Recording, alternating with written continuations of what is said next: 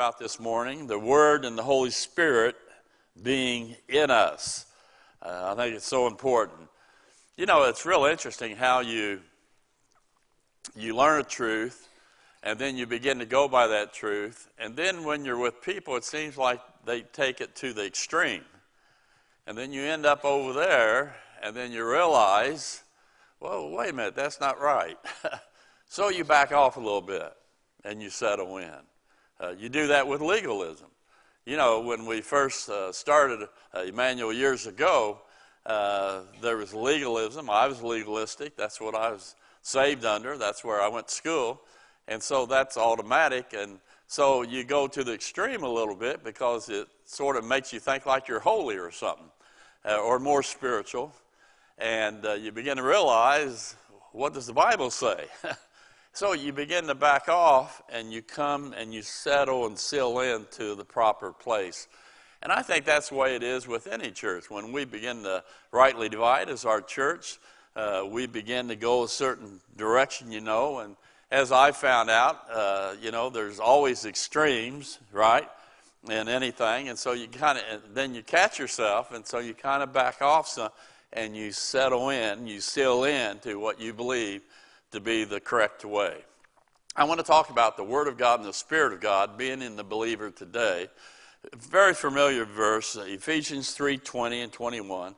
Now to him that is able to do exceeding abundantly above all that we ask or think, according to the power that worketh in us, to him be glory in the church by Christ Jesus throughout all ages, world without end. Amen. And the part I want to pull out is, let there be glory in the church.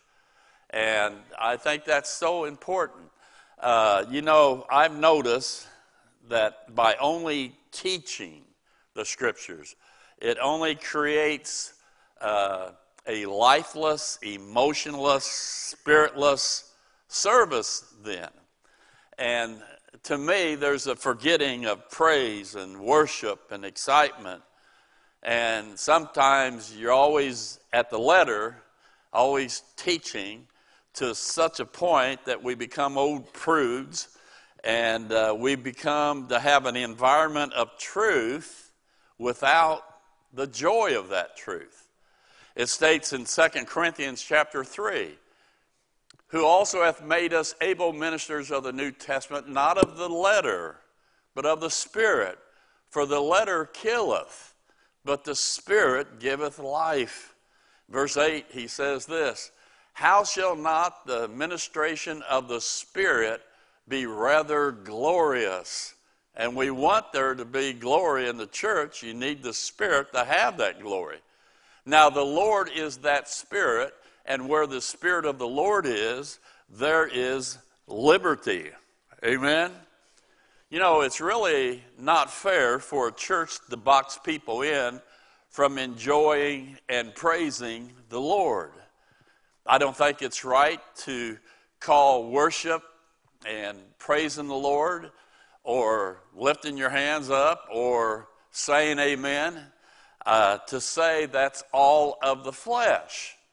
And you have to be careful about that. It's not all of the flesh. And by the way, if it is a little bit, so what? We're emotional people. God gave us our emotions. And many people are different. Carol, she's light and I'm darkness. I don't know how God put us together. I've tried to figure that out. But you know, in our worship, Carol, she's so quiet. But me, I'm an extrovert when it comes to worshiping. I want to praise the Lord. I want to say amen. I want to lift my hand. I want to do what I want to do. And how I feel God's working in my heart and spirit at that moment. You know, just like that last song. I said, a couple of songs, you know, I said, ooh. I understand now why guys wear tennis shoes at church every now and then. They need to walk a little bit. We're so old around here, we can't run, so we say, be careful. Give them a cane. They can worship the Lord. Amen. But anyway, we've allowed this throughout our history. We've given the educators and the elitists the rule over us in a sense at times. And they said, we're no longer content with the old-fashioned, archaic teaching and preaching as the final authority. I went to Tennessee Temple, and I've said on many occasions that it's broken my heart in the sense that when I was there, it was a Bible school college, and then they went to university status. They wanted to be more academia acceptable. They wanted it easier for the students to receive government assistance from the government, and I understand those things. And they begin to focus then more on the formal education, and there was less emphasis placed upon the Word and the Spirit-filled personal education. Now, in anything, you need to always have balance. We understand that. But what they did, they began to somewhat back off from seeking the presence of God activated in your life and the Word and the Spirit-filled preaching. You know, even Jesus said this about our worship, John 4:23. But the hour cometh and now is when the true worshipers shall worship the Father in spirit and in truth. For the Father seeketh such to worship him. God is a spirit, and they that worship him must worship him in spirit and in truth. So there's a combination there. You need the truth and you need the spirit. They go together. I remember when I first went to Temple, I remember it's hard to explain the sense of the presence of God in their services. And they would sing, and the roof about to come off that place. And there were several thousand students, and it was exciting, and it was Christ honoring, and they did it in such a way that always honored the Lord. But after they went to university status, that was after I left, I began to notice, because I tried to stay up with things going on, I began to notice that they began to do away with the amens and the praise God and the good old boys and things like that. They began to kind of put that and kind of go toward more of a formal type ceremony church service. And I remember one time this black preacher visited. And this black preacher, he was a great guy. And he was a student's father, and they asked him to speak. And he began to speak, and finally he undid his collar. And I said, here we go, amen. He began to preach, and he got loud. He got louder. And I saw the man up there doing the controls. He's trying to turn him down, and he didn't need a microphone. And it was great. But it showed you the resistance. And the thing about that is that when they took away the Spirit's emphasis with truth, when they begin to take that away and not permit it, you begin to see them slide. And they slid. And they're not even in existence today. Tennessee Temple does not exist today because of their slide. And it breaks our hearts when we think about that. There are many reasons, I understand, but I understand that reason. We're not for fleshly, Pentecostal, unreal, showy, false emotionalism. I'm not talking about that. But we can never allow that or our pride to keep us from expressing the Spirit's moving in our lives. And when the Word of God, the truth, is taught or preached, the Spirit of God, He moves and He rises within us. I think of, I'm in class at Tennessee Temple, and Dr. Bruce Lackey is teaching, great Bible teacher, and he's teaching about Matthew 25:26, where two are in the field, one shall be taken and one left behind. And I heard for years that's the rapture. And he says it's not the rapture. It's the same as the days of Noah. The ones taken away are the sinners. They're the ones the flood took away. The 8 were left. And I remember that truth got a hold of one of the guys in there, and he just yelled out, I said, "Oh my God," in the classroom. I'll never forget it. Oh, we had a time. I remember we had this evangelist in class, and it was the evangelism class, and we had it, and this guy we really liked, he was on local TV, and he was preaching about the second coming of Christ. Boy, the guys were in there shouting. We were having a good time. And anyway, he ran over to the window, pulled the blinds. He said, "I think I see him coming." That place went wild. I mean, it went wild. And I never forget afterward, the next to our class was an Old Testament teacher. They called him Stretch. And I won't say his name. And he's about 6'7", big tall guy. He comes over and he has those glasses down on his nose. And he read us the riot act because we were enjoying ourselves in the Lord. And that's awful when that happens, isn't it? It's always been a battle of the common people, believers, those who know real life, who from the beginning began when they got saved to seek God's presence in their life. They begin to love the Word. They begin to express their praise.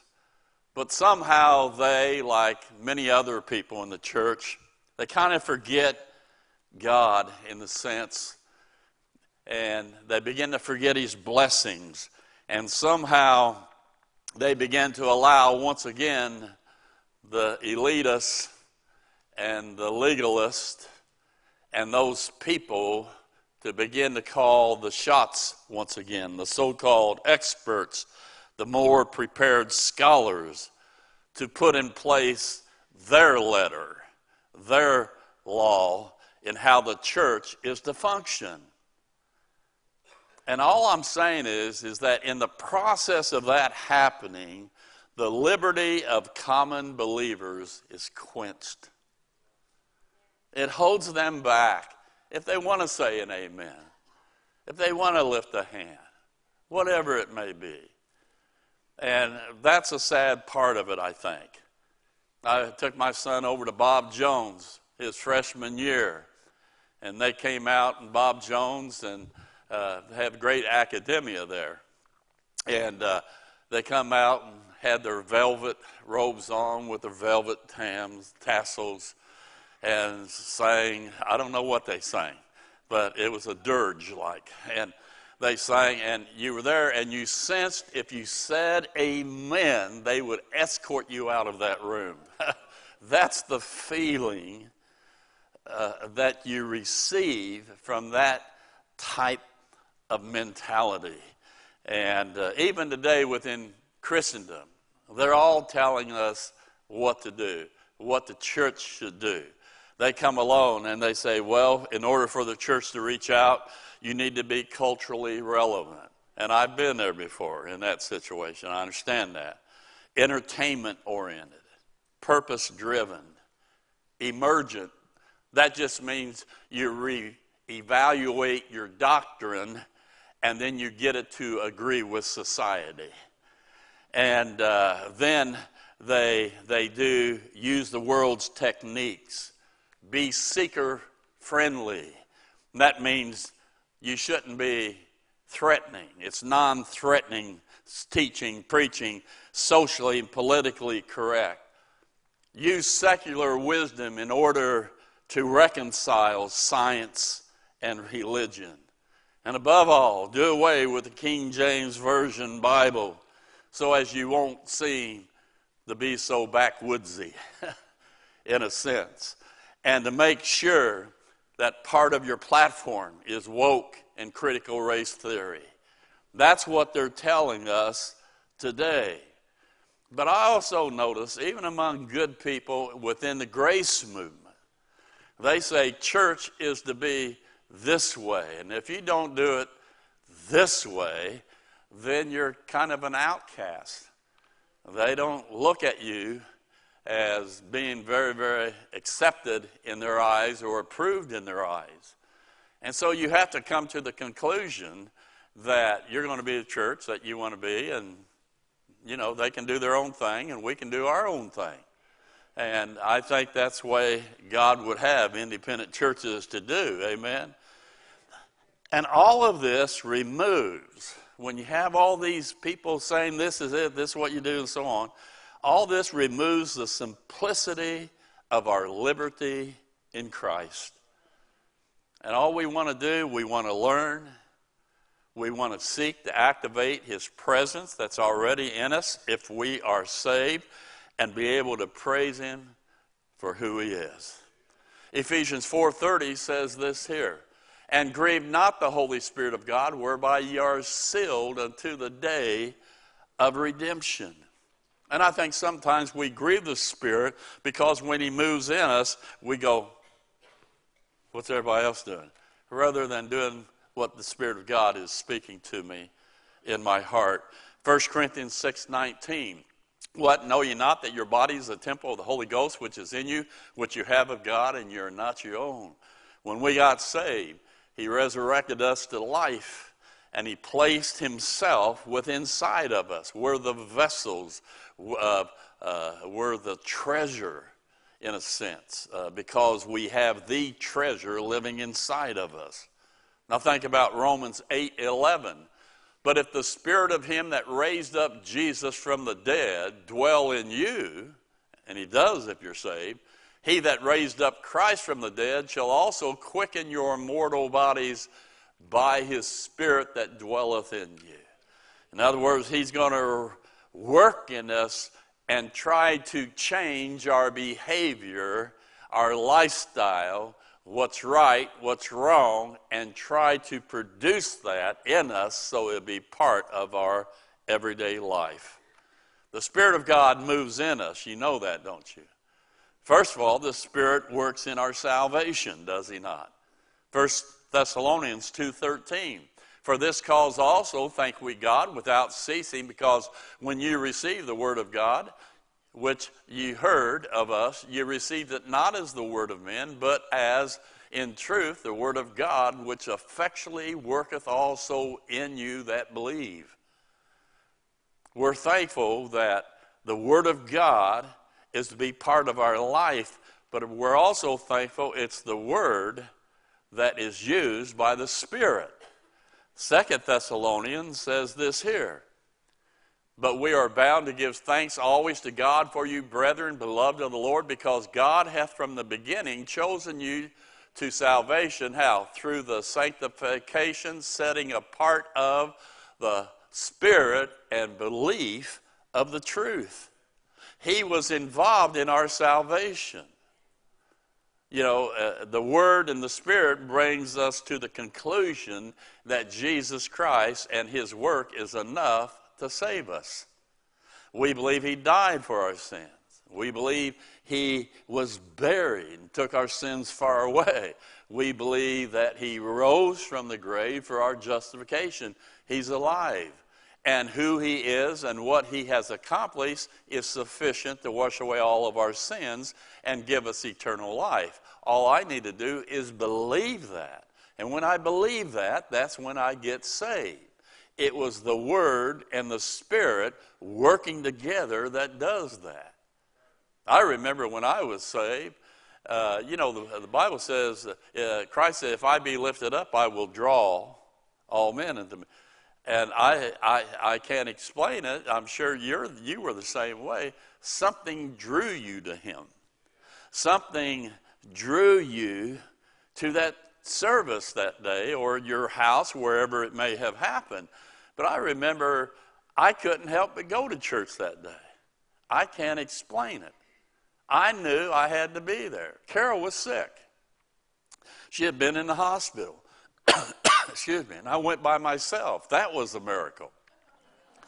And I knew I had to be there.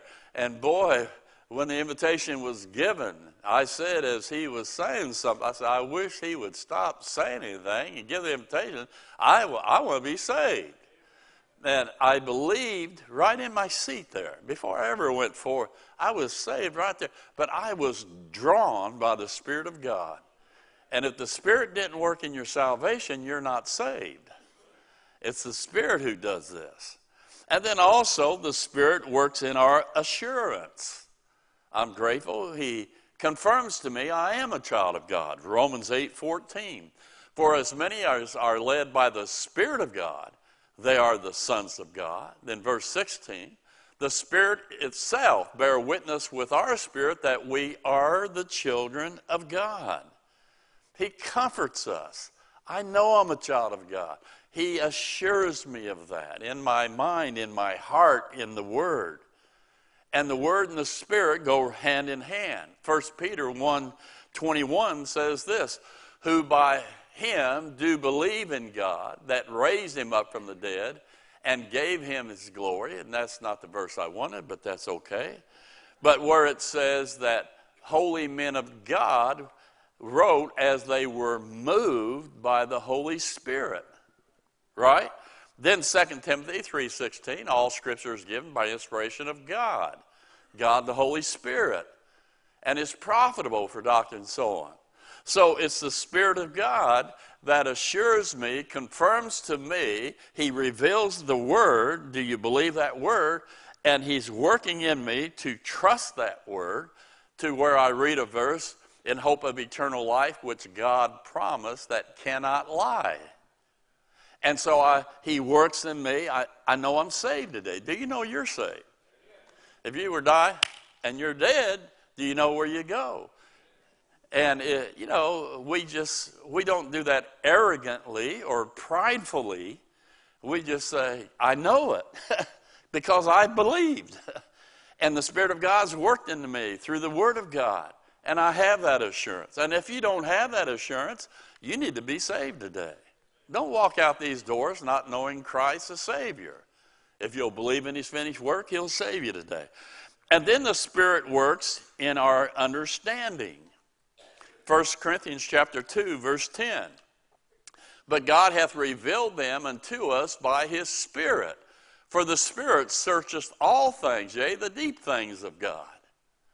And then go on to verse 12 and 13. Now we have received not the spirit of the world, but the Spirit which is of God, that we might know the things that are freely given to us of God.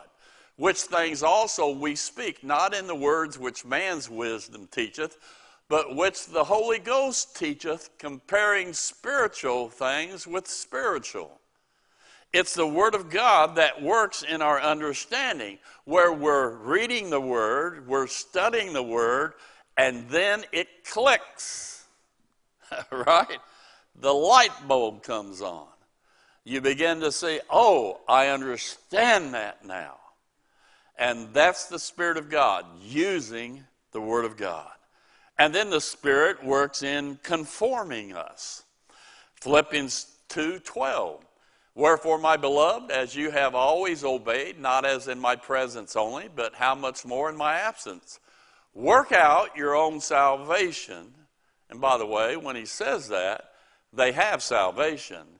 He's saying, bring it to its full potential, its full conclusion. Work that out. And with fear and trembling, for it is God which worketh in you. And by the way, who's in you? God the Holy Spirit. It's God which worketh in you both to will and to do of His good pleasure. Romans 8:29.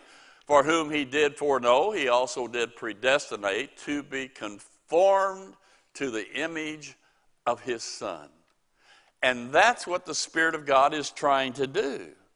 He's working in us through the Word of God and His enlightenment to us, I can't say it, to us, so that eventually we might become more like Jesus Christ.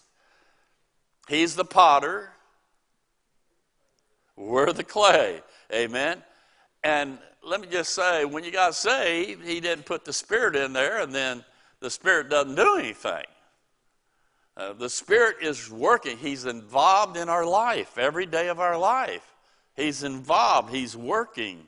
It states this in Colossians 1:28, whom we preach, warning every man and teaching every man in all wisdom, that we may present every man perfect or mature, fully understanding in Christ Jesus, whereunto I also labor, striving according to his working, which worketh in me mightily. He's working in us mightily. I'm glad I'm not the way I used to be. I'm not perfect. I still have problems. But thank God I'm nothing like I used to be. Now, a lot of you right here, and it's dependent upon how we yield to the Word and to the Spirit as He works within us, right? That determines our outward behavior and lifestyle and thought life and everything. Now, and then notice this, number 5, the Spirit works within us. That's important. Galatians 5:16. This I say then, walk in the Spirit, and you shall not fulfill the lust of the flesh. He has a way of protecting, guarding you. I wrote this down. I think it's good. Our victory behavior is determined by our inward relationship with the Word and the Holy Spirit. Now let me say that again. Our victory, our behavior is determined by our inward relationship with the Word and the Holy Spirit. God looks on the heart. And in most church circles, they're always looking at the outward rather than allowing God to work in the inward. Amen? When the Spirit is using the Word and we're controlled by them, the Word and the Spirit, some things happen. We have a more sensitive consciousness of sin. You know, David said, my sin is... I've made myself right with God. Now, since I'm right with God, I'm so sensitive. My conscience is always there about my sin that I've done. And when you are walking in tune with the Word and the Spirit of God, you become more conscious of sin so that you can avoid that sin.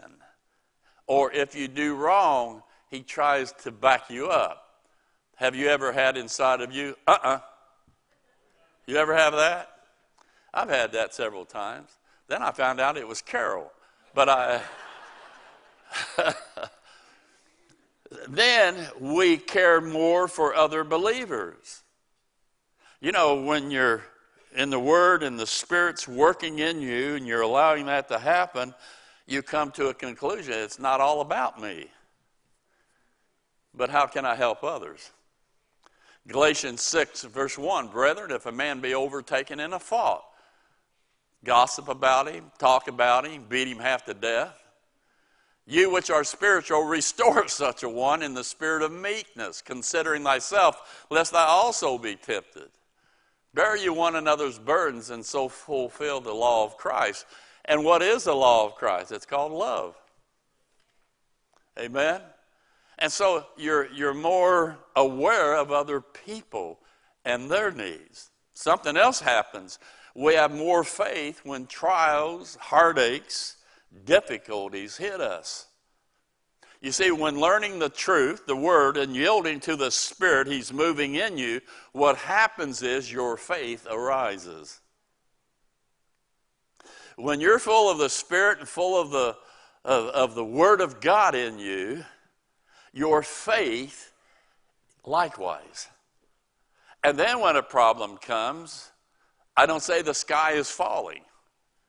I don't come apart because my faith is at such a level now that I can handle it.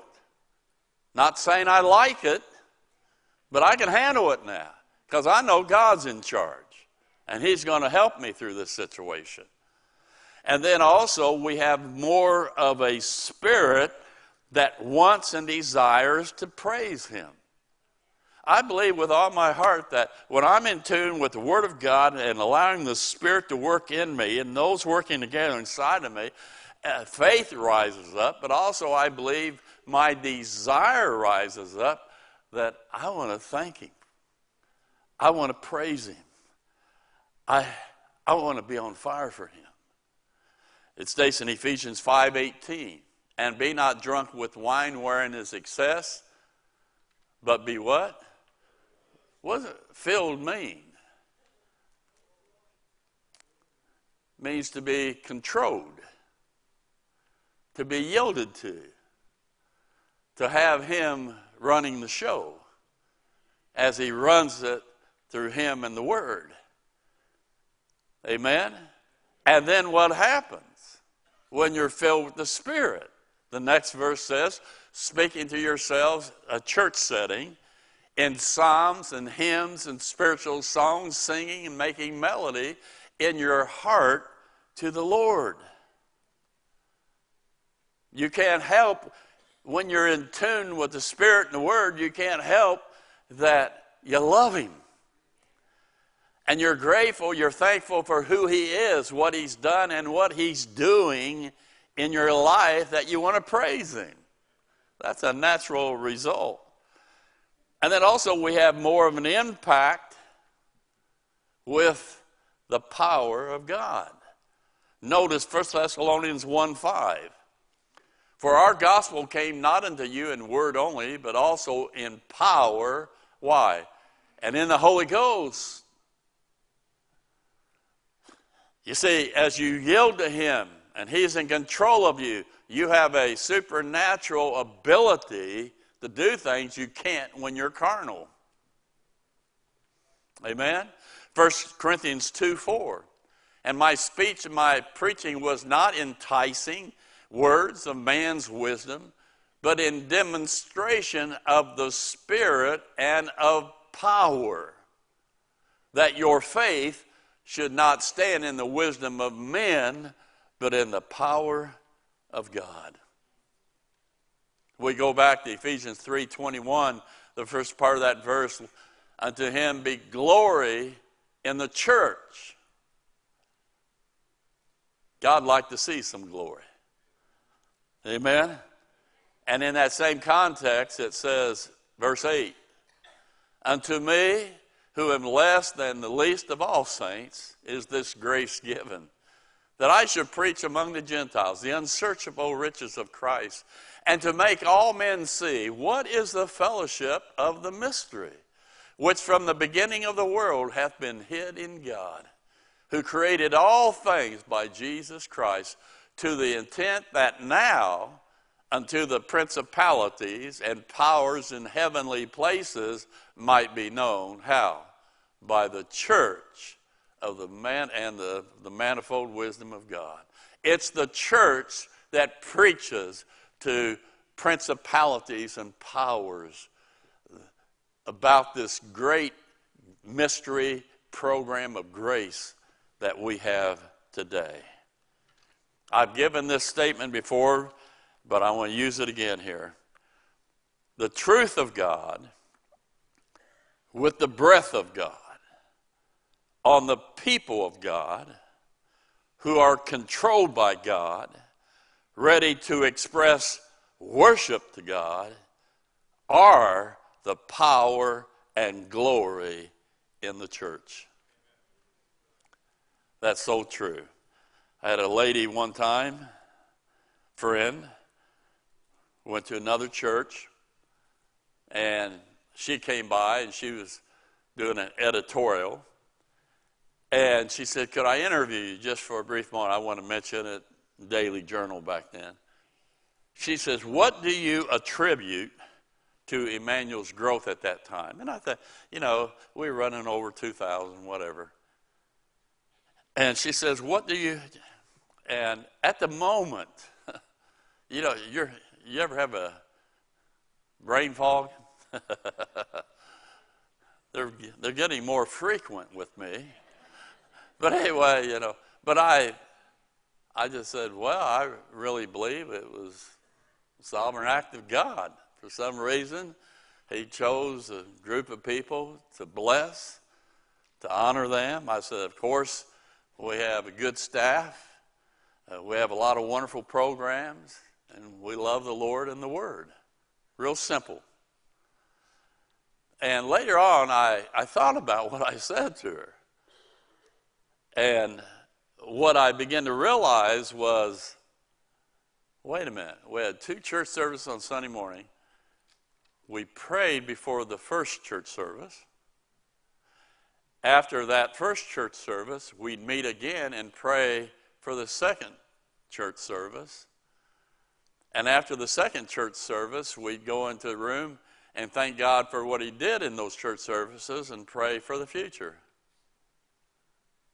And then I realized we had a Thursday night thing where you could come into the back of the church and go down and sign up or whatever and pray for your church.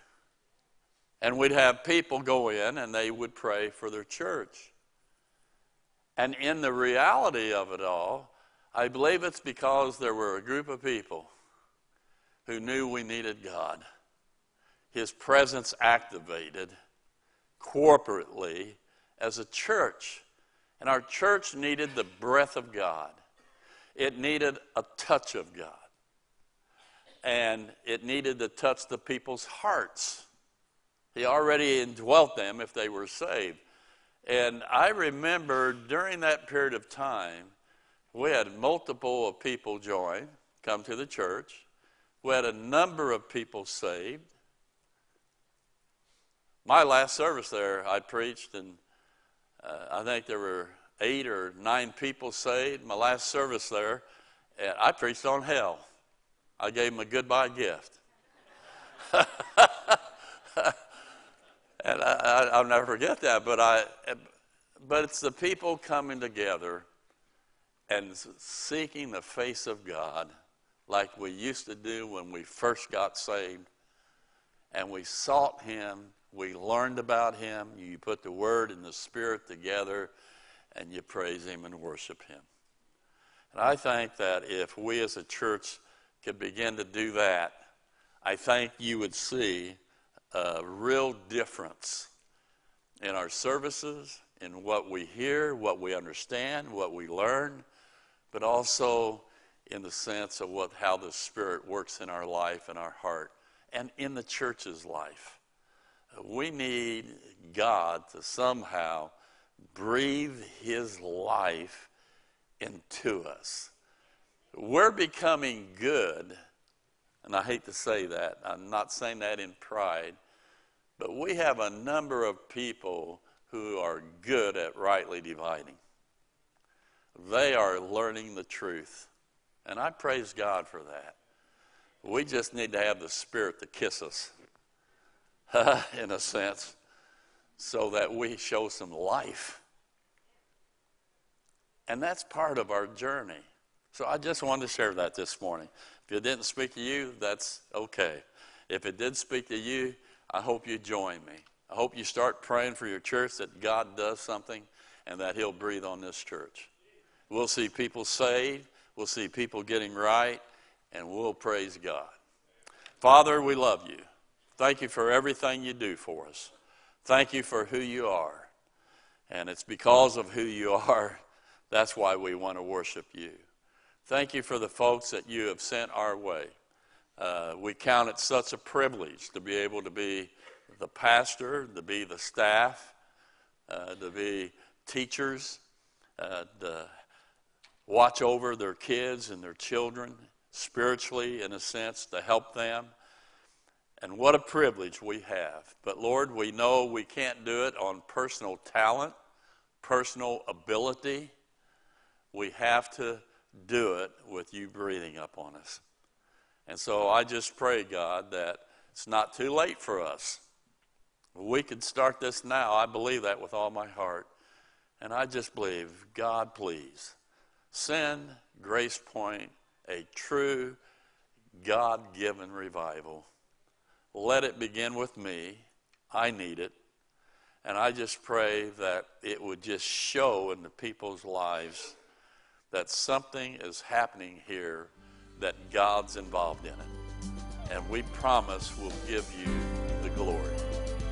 In Jesus' name. And everybody said? We hope that you received a blessing from today's broadcast. We would love to have you to visit us in person. You can watch us live and view past services on our website at gpindy.net. For more information, please visit our website or contact us by phone. Until next week, may God richly bless you is our prayer.